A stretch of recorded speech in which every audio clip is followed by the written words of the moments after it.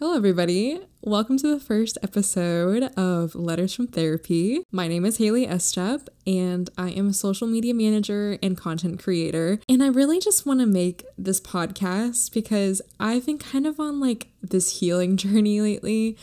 And I don't want to necessarily call it a healing journey. I kind of want to take it from a pace of growth. I kind of want to be able to do that with other people in my life as well as myself. For the past few months, I've been going to therapy every week and seeing doctors and talking to so many people and getting perspective on a ton of different things, not only going on in my life, but also going on in other people's lives. And I've kind of just realized through all of that is that we all want to talk about things that are deep and get perspective on things that we don't necessarily understand. There hasn't really been a safe space to do that publicly and also casually. Some conversations are really hard and deep and emotional to talk about, and I feel like the only place that we can do that is in therapy. But I don't know if you're like me. I have a ton of friends, and I would love to have a platform where we can just sit, talk casually,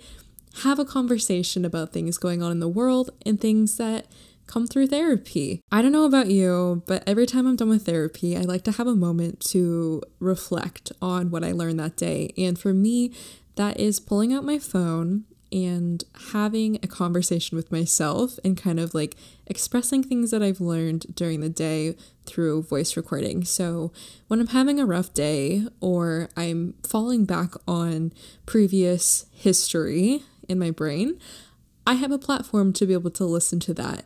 And I think that's safe for me to have on my phone, but I don't think a lot of people do that for themselves. And I would love to have a space where we can just sit casually and have a conversation, because I don't know about you, but my friends and I always FaceTime each other whenever there's something going on in our lives, and we're able to just cook dinner or sew something and just casually have a conversation.